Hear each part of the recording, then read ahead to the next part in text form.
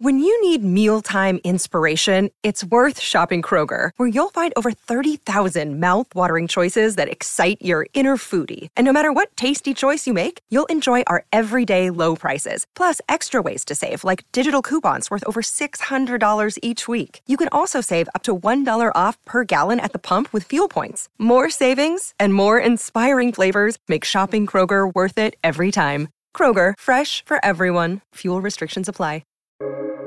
Welcome to the New Books Network. Welcome to the New Books Network, New Books Network in History. This is a channel of the New Books Network, and I am the host, Jeanette Cockcroft. Today, we will be talking with Andrea Friederici Ross, who is the author of Edith, the Rogue Rockefeller McCormick. I am excited to have her talk with us today, so please welcome Andrea to the program. Welcome, Andrea. Thank you. I'm so pleased to be here. Thank you. Of course. Why don't we start with your telling us a little bit about you? Yeah, so I live outside of Chicago, born and raised here, went to Northwestern University, so didn't stray far from home. I currently work in a grade school library. I run the library here in the public school, which is just fun. It's just a delightful job. The kids are very young and excited to learn how to read and excited about books, and that feels great. But it was kind of a zigzag path to get here. Out of college, I went to work for the Chicago Symphony Orchestra in their administration.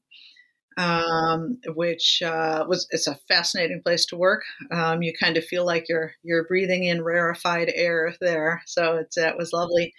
And then after a few years there, I left and went to work for Brookfield Zoo.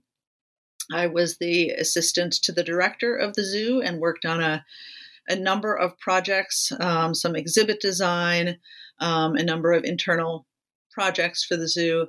And also had the opportunity to write the history book for the zoo, which is called Let the Lions Roar. And that is where I first encountered Edith.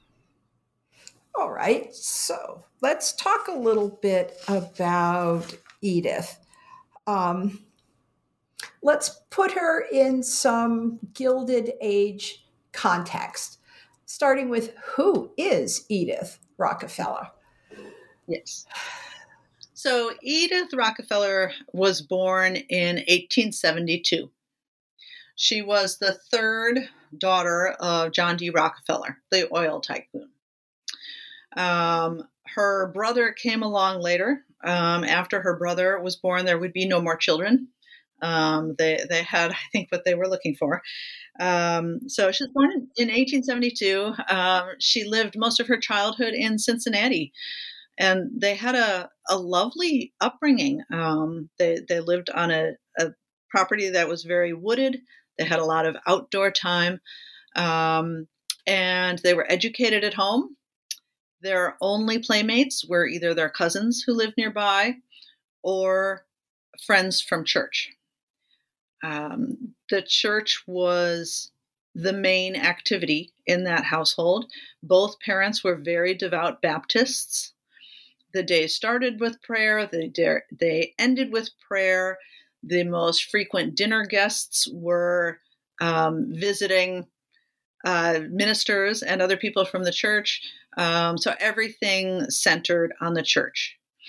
I always say that growing up Rockefeller was not what you would think, because as young children, the kids had no idea of their family's wealth. Their parents taught them to make money doing really mundane things. So they got pennies for pulling weeds or for practicing their instruments. That was certainly Edith's preferred way of making money. She played the cello, would often do it for hours a day. They would earn pennies for catching flies. So, I mean, they kept track of everything that they earned, and they kept track of what happened to it. So it was really intended for the church plate. It was never intended for spending. It was either saving or the church plate. Now, when Edith was in her teen years, the family moved to New York City, where Standard Oil had by then set up a big presence. And I believe it is in her teen years that she began to be aware of the hate that existed in society for her father. Because of his just ruthless business techniques, he had put most of the competing oil companies out of business, and many in pretty harsh manners. Because of that, they were hated. So you've probably seen, history books have the front page cartoons that lampooned him, showing him as an octopus or as a snake, always influencing politics and kind of having his finger on the pulse of everything and so on. So they, in equal parts, they were asked for handouts. The children got involved in handling all the requests that came into the house. And one month they tallied up the requests. It was 50,000 requests that month that came in from people in dire circumstances or organizations, or, I mean, everybody was writing to the Rockefellers, They have so much money, they must have some for us. But also mixed in with those letters were hate letters and death threats. People would camp out on their doorstep. People would follow father to work. So the children all began to learn that the outside world was a very scary place. So And inside was safe. Learning was safe. Reading was safe. Music was safe. All of those were good, healthy pursuits, but the outside world was a dangerous place. And that becomes a significant part of this story.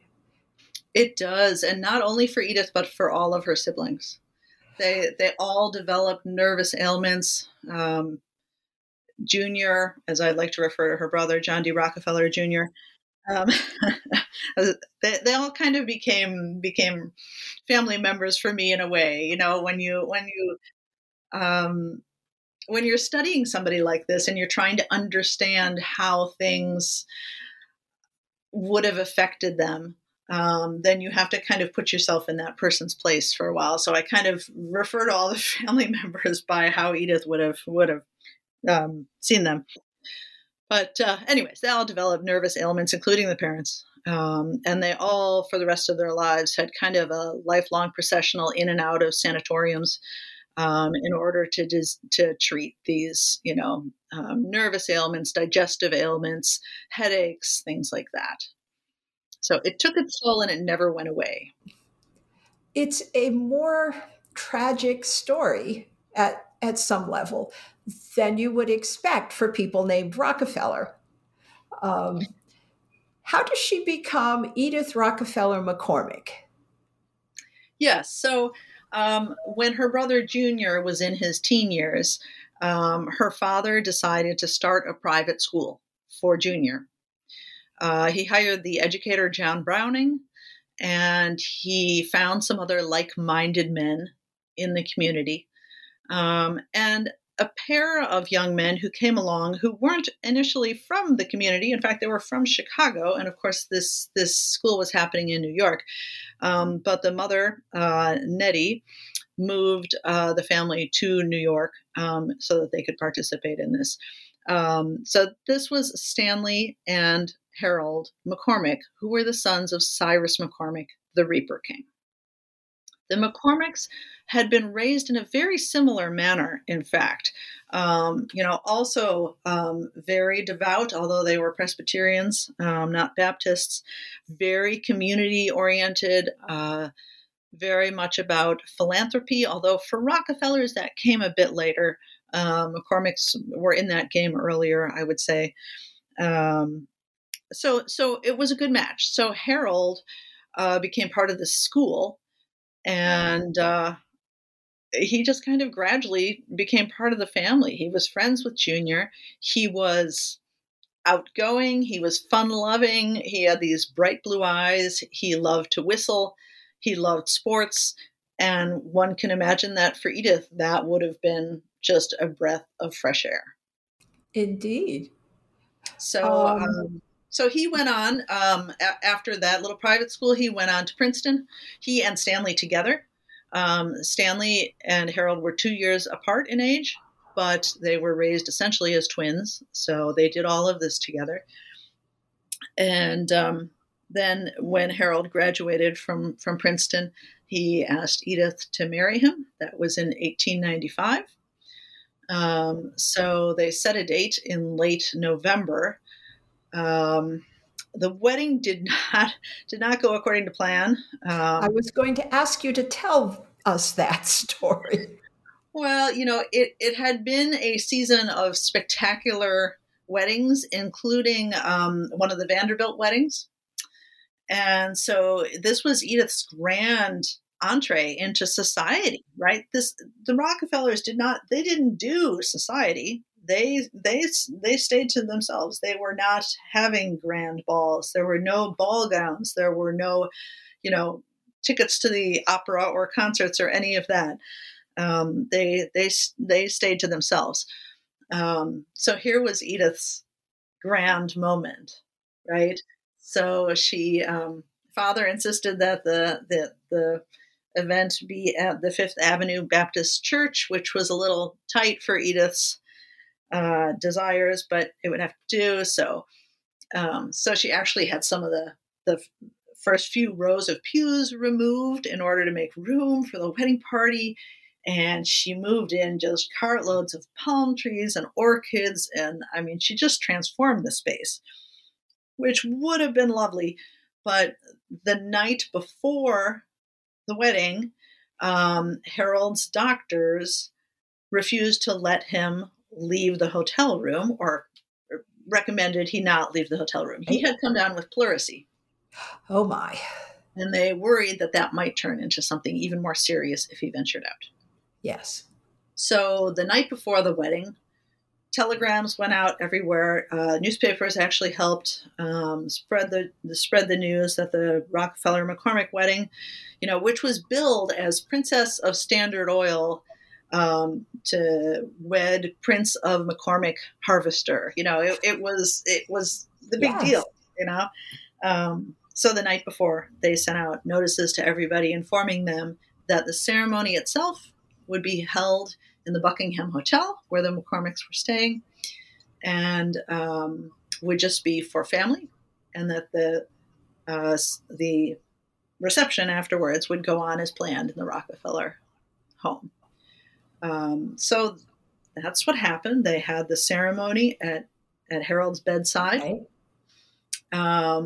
The weather did not cooperate. It was held at noon, but there was a terrible storm. So the sky was like dark as midnight, and thunder and lightning and just pouring down rain. The streets, they weren't paved, of course, right? They were just torrents of water and mud. It was just a nightmare. But that's how they got married.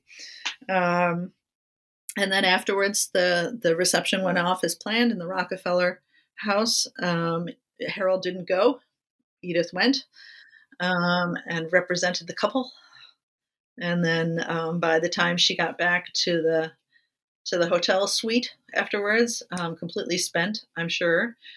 Edith was an introvert. She was not an outgoing person, much unlike Harold. By the time she got back to the hotel suite, the storm had ended, and Harold's fever had broken, and they were out of the woods, and man and wife.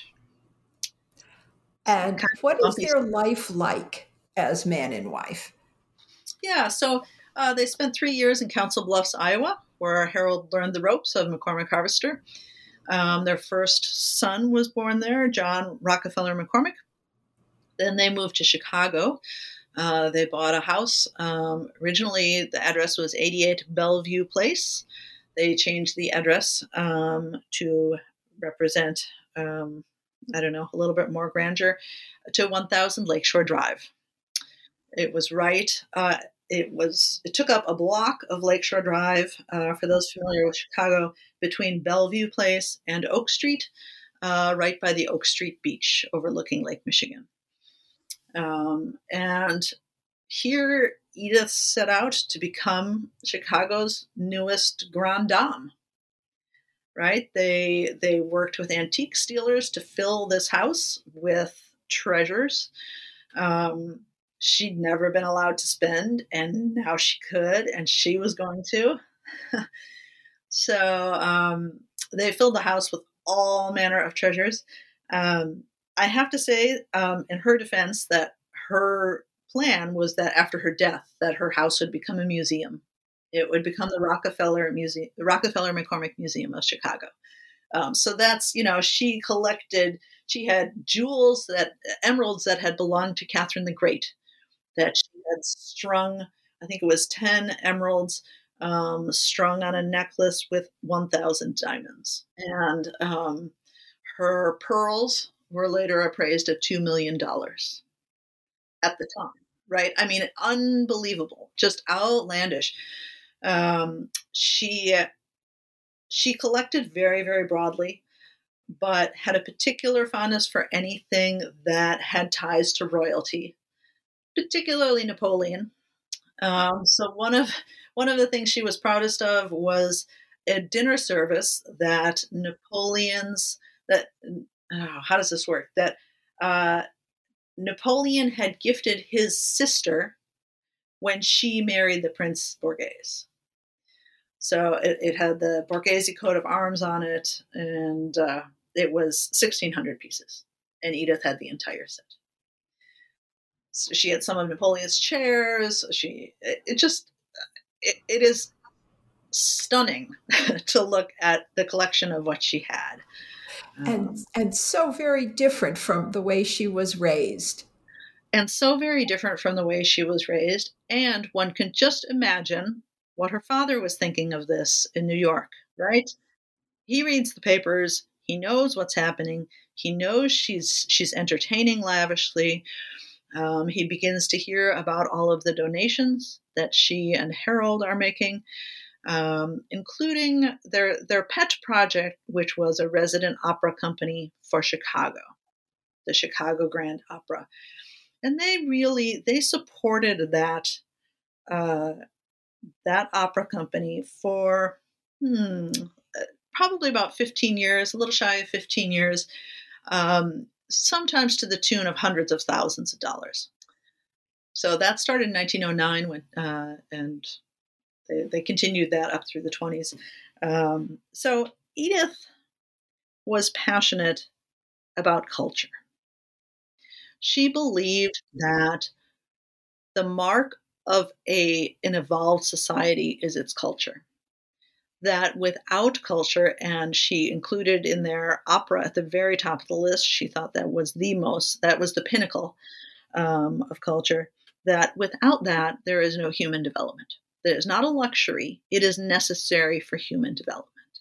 So that is where she put her money, whether it was the new Chicago Orchestra that Theodore Thomas had just founded, whether it was the Art Institute, whether it was new theater undertakings. She supported all of that very, very generously.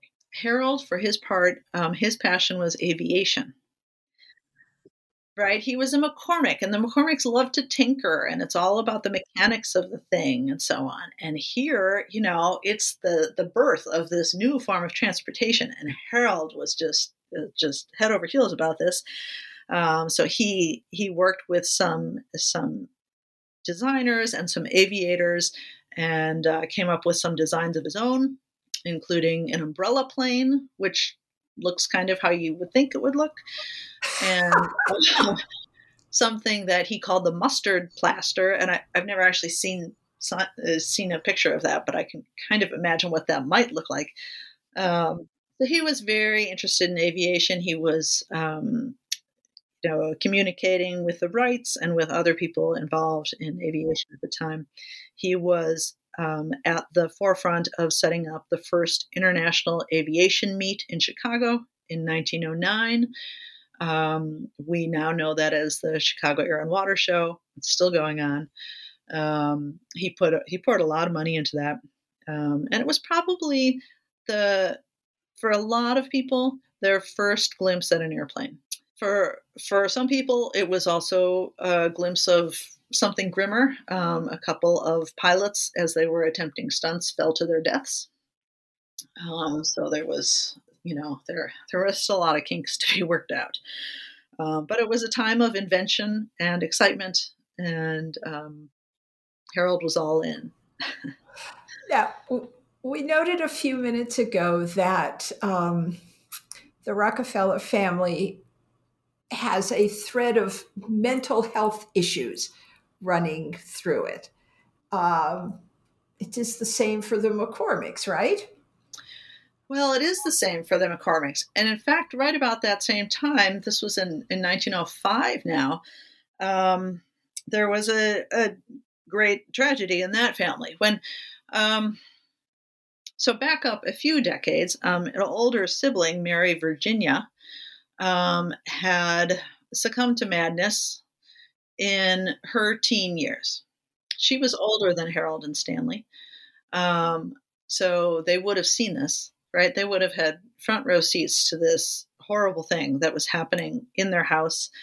At night, sometimes she would crawl out the window, sneak out on the roof. She played the piano for hours, just banging on the piano until her fingers bled. And they did everything they could to keep this quiet, to keep this in-house. But eventually it became clear that they could not care for her safely in the home. So she was institutionalized. This was devastating to Nettie. Cyrus McCormick he died. He was much, much older than his wife, and he died while Harold and Stanley were still fairly young. So anyways, Mary Virginia, that her story didn't end well. But then in the early 1900s, it became clear that there were issues with Stanley as well. And remember, he and Harold were very, very close. And I believe that Harold also was kind of always assigned to look out for Stanley, that they had some inkling that something was not quite right there. But Stanley was brilliant and hardworking. He graduated at the top of his class in Princeton and went on to Northwestern Law School, destined for a life in McCormick Harvester, right? Soon to become International Harvester, as it merged with some other agricultural implement companies. But then in 1904, he married Catherine Dexter. And on the honeymoon, it became clear that things were not right. Both of the mothers, incidentally, accompanied them on the honeymoon, which is a little concerning. But then in 1905, when they returned and they were living in Boston, he had a breakdown and was initially sent to McLean Hospital, which had, a psychiatric hospital in Boston. And then eventually he was sent out to Montecito, California. The family had an estate out there called Riven Rock, which ironically Stanley had helped design for the care of Mary Virginia. But she by now was elsewhere. So Stanley ended up confined in Riven Rock. The whole thing, the bars on the windows, all the furniture, nailed down. He was prone to violence, and he lived the remainder of his life there. So, yes, mental illness was a very real issue in the McCormick family, as well as in the Rockefeller family, not just these little nervous ailments that they had, but Edith's older sister, Bessie, also had some very severe mental illness, and she passed in the early 1900s as well. So it was very real, and they knew kind of who's next must have been A the feeling. very frightening thought, yes. Yes. How does this impact the children that Edith and Harold have? Yeah. Okay. So Edith and Harold had 5 children. However, in the early 1900s, Edith, around Christmas time, took the firstborn, John Rockefeller McCormick, and the secondborn, who was Harold Fowler McCormick Jr., they called him Fowler, out to the Rockefeller family estate in the Hudson Valley. And while there, the boys came down with scarlet fever. Fowler would survive, but John, who they called Jack, did not. That was devastating, absolutely devastating to the entire family. Then a few years after that, they had a daughter. They had Muriel McCormick, and she, from the very get-go, had emotional issues, very difficult to manage. And then the next one was Editha McCormick, and she died. She was ill from the get-go, and she died before her first birthday. And then finally Mathilde. So there were 3 surviving children, and they were very well attended to. Edith, I believe, after the loss of Editha, after the loss of first Jack and then Editha, I believe that Edith really stepped back from parenting and from any emotional attachment. She had always been frightened of the outside world. She believed there were dangers outside the doorstep. Other things going on at the time. Ida Tarbell was working on this absolutely scathing series about John D. Rockefeller in McClure's magazine. That was a series. It went on, and Edith kept learning all sorts of interesting things about her family, some of which she probably didn't know, including about a beloved grandfather. So that was going on. There was the Iroquois theater fire here in Chicago, where 600 people died. Of course, there was the Titanic as we moved then into the 1910s there. So there were dangers everywhere. But these things were inside, right? I keep thinking about like that Babysitter movie, the call came from inside the house. These were things that she felt that she could control inside her home. So I believe that after Editha's death, that Edith stepped back and let the governesses and the tutors and the nurses care for the children. And she moved into a very kind of managerial role, hiring the best of all those and overseeing, but not becoming very emotionally involved anymore. So how does Edith end up in Switzerland with Carl Jung? How is this connected to this family evolution? So in 1911, 1912, she begins to have panic attacks. And they have to cancel events that they have. They have to leave from events and go home. They're not only worried about the newspaper stories that this will generate, but they wonder if she's next, right? So she's done a tour of all the sanatoriums, and that hasn't really worked out well for her because, it's great while you're there, but then you go home and all the pressures resume, and lo and behold, you're back to where you started. So she had heard about this new type of therapy that was being done by a yet little known Carl Jung, who happened to be at Fordham. He happened to be at a conference at Fordham University in New York when Edith was out there visiting her father. And so she had him out to the house and they talked, and he knew an opportunity when he saw it, I'm sure, And she grew certain that he was the only person to help her. So it was a bit of a back and forth, but eventually he escorted her over to Switzerland. She was terrified of the crossing, but somehow he got her over there. I don't know how he did that. And she brought along, initially she brought along Fowler, although he came back to go to school at Groton, and she brought along Mathilde, who was then sent off to a sanatorium in the mountains of Davos because of some lingering respiratory issues she had. So she would spend the next few years there. And then Muriel also came over eventually. But anyway, she went over for a few months for this, new type of therapy, psychoanalysis, they called it at the time, with Carl Jung. And that would grow into 8 years in Switzerland. And she thrived in Switzerland.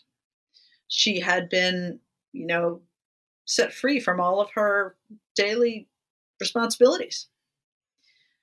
Other people were raising her children. She didn't have any social obligations. People weren't sending her mail, asking for money, asking for assistance with anything, asking her to sit on yet another committee, asking her to, do anything. She didn't even have households to appoint. She lived in a hotel, the Hotel Bauerlach, for 8 years, while she went through this psychoanalysis with Carl Jung. In the meantime, World War I started, and Switzerland, turns out, was a really good place to be, right? So she did start supporting some of the artists who had come to Switzerland as a refuge, some composers, mainly American composers. She supported Carl Jung significantly by underwriting translations of his writings into English and other languages. She bought a physical location for a psychological club where people who believed in his methods could gather and attend lectures and browse the library and socialize and so on. And she also supported a young writer there for 18 months, a certain James Joyce, as he was writing Ulysses. So she had really good taste. she knew her stuff, and she supported some really deserving people, some really talented people. And this is an opportunity for unfettered intellectual development as well, is it not? Something in the United States in this period that's not always completely available to women of her class. That's absolutely true, right? She was not given the opportunity to go to university. That was not something that women generally did at that time, although her older sister did for a bit, but it didn't go terribly well. She went to Vassar. So Edith and her sister Alta were not given that opportunity. Junior was, of course, he had a different path than they did. But Carl Jung suggested a course of study for Edith, as he did for many of the women who came to him, many of the intelligent women who he felt had been shortchanged in that regard in terms of education. So she undertook an incredible course of study while she was there. She had professors from the University of Zurich come to her hotel suite and took classes in religion and philosophy and biology and botany and languages. She's a very, very talented linguist. That was something that she started when she was quite young, actually. When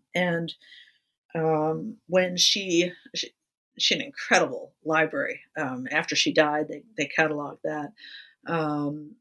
About 16,000 volumes, which is tremendous. And she tried to, whenever possible, to read in the author's native language because she felt that too much was lost in the translation. And we know that she actually read this because there would be notes in the margins in her handwriting, making connections to other other things she had read, other philosophers, whatever. Isn't that sounds like an extraordinary opportunity. Yes, it was an extraordinary opportunity. And she kept up this practice of study for the rest of her life. I wish I had those books. Um, she got in the habit of dating when she started them and when she ended them. So that in and of itself, it would be fascinating. How long did it take you to read, this work by Nietzsche or, whatever.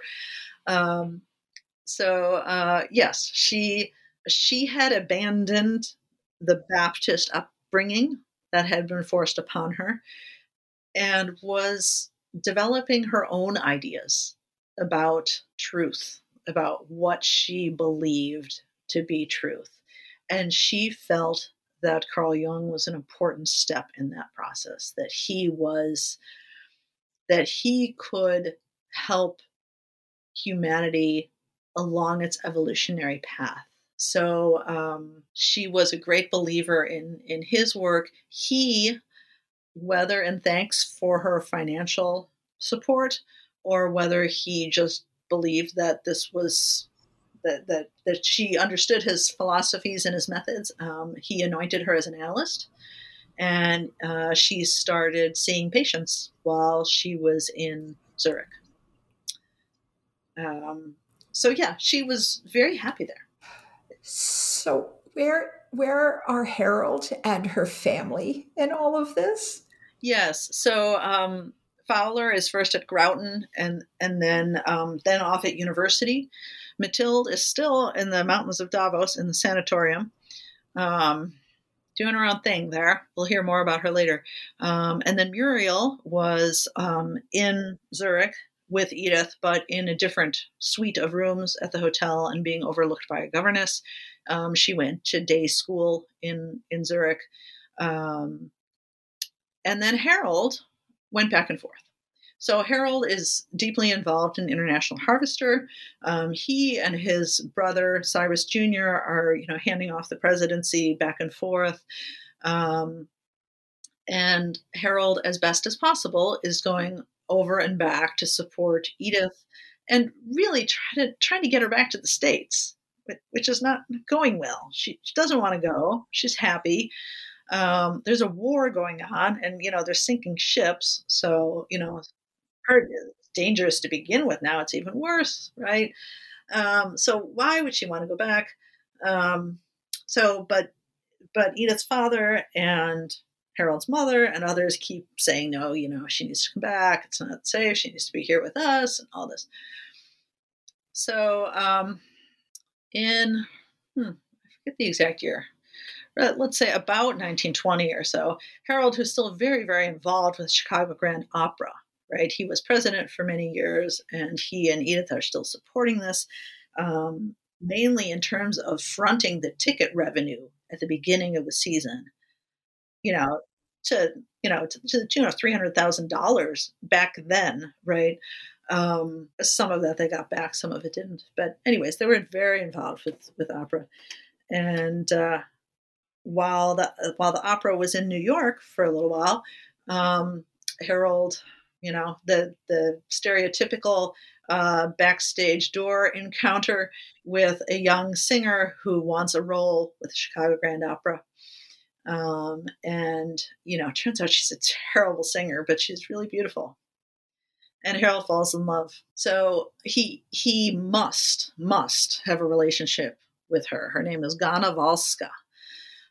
She is Polish by birth. She has already been married a couple of times. She is newly widowed. She is traveling over to Paris.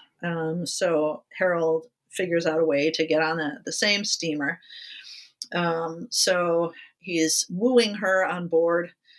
Also on board is Alexander Smith Cochrane, who was the carpet king. He is also wooing Ghana. On that crossing, Harold asks Ghana, if I were single, would you marry me? And she says no.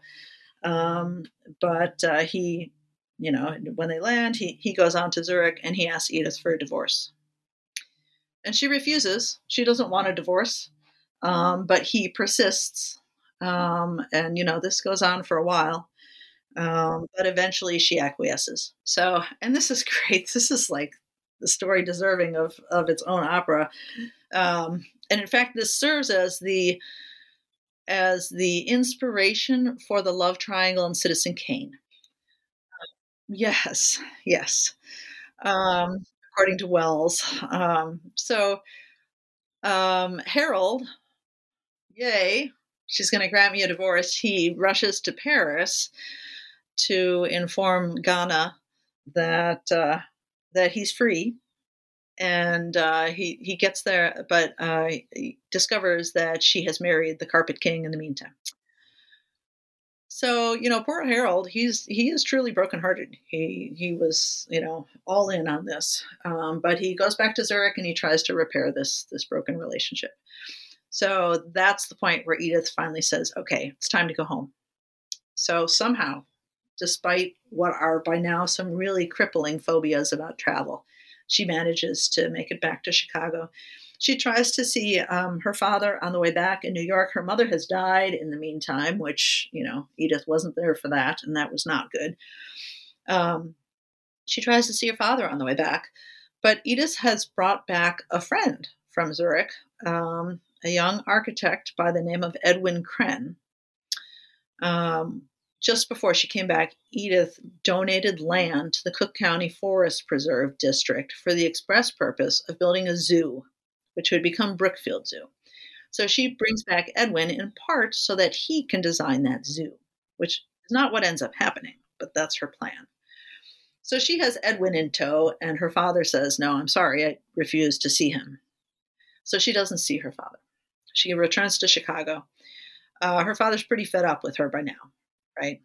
So she intends to repair this marriage, but Harold, no, he's done. In fact, he wants to marry Ghana. This relationship with the Carpet King is not going well. He sees the end in sight. So he insists on a divorce. And Edith's father and brother-in-law, her sister Alta's husband, Parmalee Prentice, set her up with an attorney for the purpose of the divorce. Although Edith was adamant she didn't want this. And, she was trying to avoid the whole thing by not getting a lawyer, by not answering the phone, by not answering the door. She's just going to avoid it. But she gets railroaded into this terrible divorce. And as part of the settlement, she has to buy Harold out of not only the house that they have at 1000 Lakeshore Drive, but the summer house that they had built up in Lake Forest called Villa Turicum. So she wants to live in the house at 1000 Lakeshore Drive, and she doesn't want Ghana to end up in the house up in Lake Forest. So she has to, pay Harold for half of both of those homes. So that becomes a crippling payment that she has to handle. So what does her post-divorce life look like?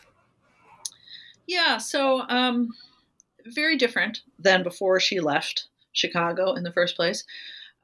She doesn't entertain as frequently, but she does if there is royalty in town, or other significant people that she feels she needs to fet. She gets involved with the Women's World Fairs, which take place here in the mid-1920s, because, the women's world has changed now. 1920, the woman can vote, and Edith she was not a suffragist, but she got on board, kind of eventually, as that ball started rolling downhill, she was on board. And she became involved with her own real estate business, together with Edwin Kren, and a friend of his, originally from the Ukraine, Edward Dado. They founded the firm of Kren and Dado. And they bought up all this land along the new expanded L lines. And they did great. The first lots that they sold were actually land in Riverside, adjacent to what was going to be the new Brookfield Zoo. And then they just started growing and growing and growing. And it was a tremendously successful business until 1927, when the real estate market started to slow. And then 1929, when everything came crashing down, and Edith was left holding all of this land that nobody could buy. So serious financial difficulty now, right? Something she never thought would happen to her.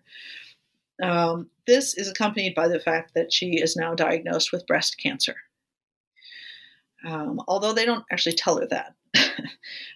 They really keep most of the medical information and her prognosis to themselves. They tell her father, they tell her brother, but it is deemed best if she does not know. Why do you think that's their perspective? So that was not, it wasn't terribly uncommon at that time, right? To say, no, they can't handle this information. If they know this, they'll just give up. And, it's best if they don't know. Having said that, however, this was a pattern for Edith throughout her life, that while she was in Zurich, her Swiss bankers were communicating with her father about her situation there. Or, there were other examples. During the divorce proceedings, her lawyer is communicating with her father and her brother about Edith's state of mind and what he thinks she will accept and won't accept. And, but they are not to tell her that he's had this communication with them. So this is an ongoing thing in her life. They continue to control the purse strings for the entirety of her life, right? They absolutely did. And in those last few years of her life, she appealed to her brother and her father time and again, explaining that, these were unforeseen circumstances and she is now left in a terrible situation and the bankers are knocking on the door and what can she do? And can't they please help? And the response is always the same. The response is always, we regret that we feel it would not be in your best interest for us to provide this assistance. And it isn't until about a month before Edith dies that her brother steps in. He offers to set her up in a suite at the Drake Hotel, provided that she close up both of her homes and fire her staffs. She gives him some of her jewelry as collateral. And that is where Edith dies in August of 1932, is in the Drake Hotel. I don't know 100% that this is true, but I believe that she could see her house out the window. It's a heartbreaking story. Oh, it's horrible. It really is. Yeah. Do you think she's a feminist? So that was one of the very interesting things about writing this book, was that she didn't start out that way at all. She started out believing, as her mother did, that to be a wife and a mother is the highest honor that a woman can gain. And Edith wrote articles about that as a young mother, about the glory of motherhood and all of this. But then you begin to see her progression. And in the 1920s, she's speaking out about how the woman is no longer, this hothouse flower, and how she is coming into her own. And Edith absolutely did come into her own, despite all of these very powerful forces around her that were really forcing her into a very small woman-sized box. The tragic thing about this is that were it not for a few factors, the divorce settlement, the stock market crash, and the fact that she contracted cancer and was unable to recover in time, we would have two spectacular museums, one in Lake Forest, one in Chicago, Rockefeller McCormick Museum, and we would all know her name because she would have given all of these treasures to the city of Chicago. But because of the way her life unfolded, and because of the fact that she had gone from being perhaps the nation's richest woman at the time of her marriage, she was bankrupt at the time of her death, and they had to auction off all of her belongings. It was all just scattered to the wind. That is heartbreaking. It is heartbreaking. So, but she accomplished some things in her life, right? Carl Jung, that's an accomplishment right there. James Absolutely. Joyce, some of the others, some of the conductors, composers she supported. She started Brookfield Zoo. and an infectious diseases institute that she and Harold started after their first son Jack's death helped curb scarlet fever. They also endowed the Journal of Infectious Diseases, which is still going strong. And I mean, a myriad of other things, right? There are all sorts of houses and apartment buildings and so on standing in Chicago that her firm built. But she was just kind of erased. A lot of historians believe that Harold and Junior probably burned her papers after her death, thereby completely erasing her voice. Then what sort of primary materials did you have to work with? Yeah, so it was interesting, when you go to the McCormick Family Archives or out to the Rockefeller Archive Center, and you can look through all the family papers, right? It's all there. But the men have huge files, right? I mean, boxes and boxes and boxes and series and series and series. And even the women have considerable collections, including Harold's mother, Nettie McCormick. She was a great philanthropist. And his sister, Anita McCormick Blaine, who was very involved in education here in Chicago. So they have significant files. But Edith, no. Edith has these wee little files, very slim. So it became kind of a scavenger hunt to see what I could find and what I could piece together. And I found a few letters at University of Chicago Archives and a few letters at the Newberry Library and a few at the Chicago History Museum. And, bit by bit, you just kind of gather all this. And I made timelines and looked at steamer manifests and, read anything I could, about people that was written by people around her, because sometimes she's just mentioned in passing, So it's just kind of a matter of piecing things together until suddenly kind of this personality emerges. And she's always been kind of painted in the Rockefeller history books and the McCormick history books as the crazy one. Yes. But reading her things, she didn't sound crazy, right? She sounded like a very, very intelligent woman who was perhaps born at the wrong time. Yes. Not crazy. No. Independent. And honestly, it made me glad that I'm not saddled with a last name like that. That I'm not forced, and I'm not saying today that's probably not true. But I have opportunities in my life that Edith never had. Yes. Because of the stratus of society that she was born into. Absolutely. And that's kind of an interesting awakening, right? Absolutely fascinating.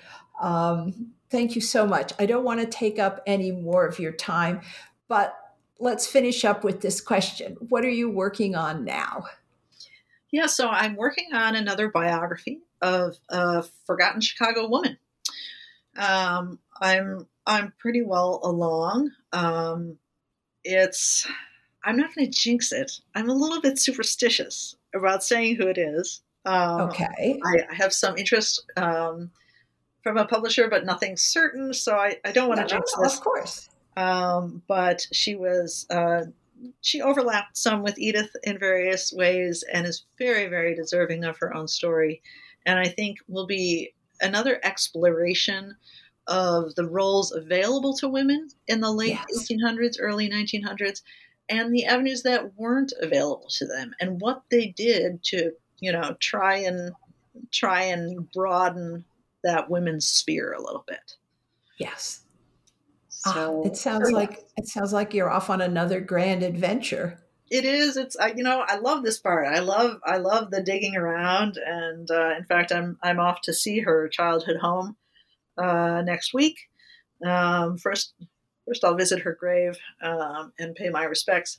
And childhood home and some other important stops are on the agenda. But I love this part. It's fascinating to see a woman's story come to life. Absolutely. Well, I look forward to seeing that book. Thank you so very much for your time. I appreciate it, Andrea. Fascinating, fascinating book. Thank you so much. Thank you for the opportunity to tell Edith's story. Appreciate it.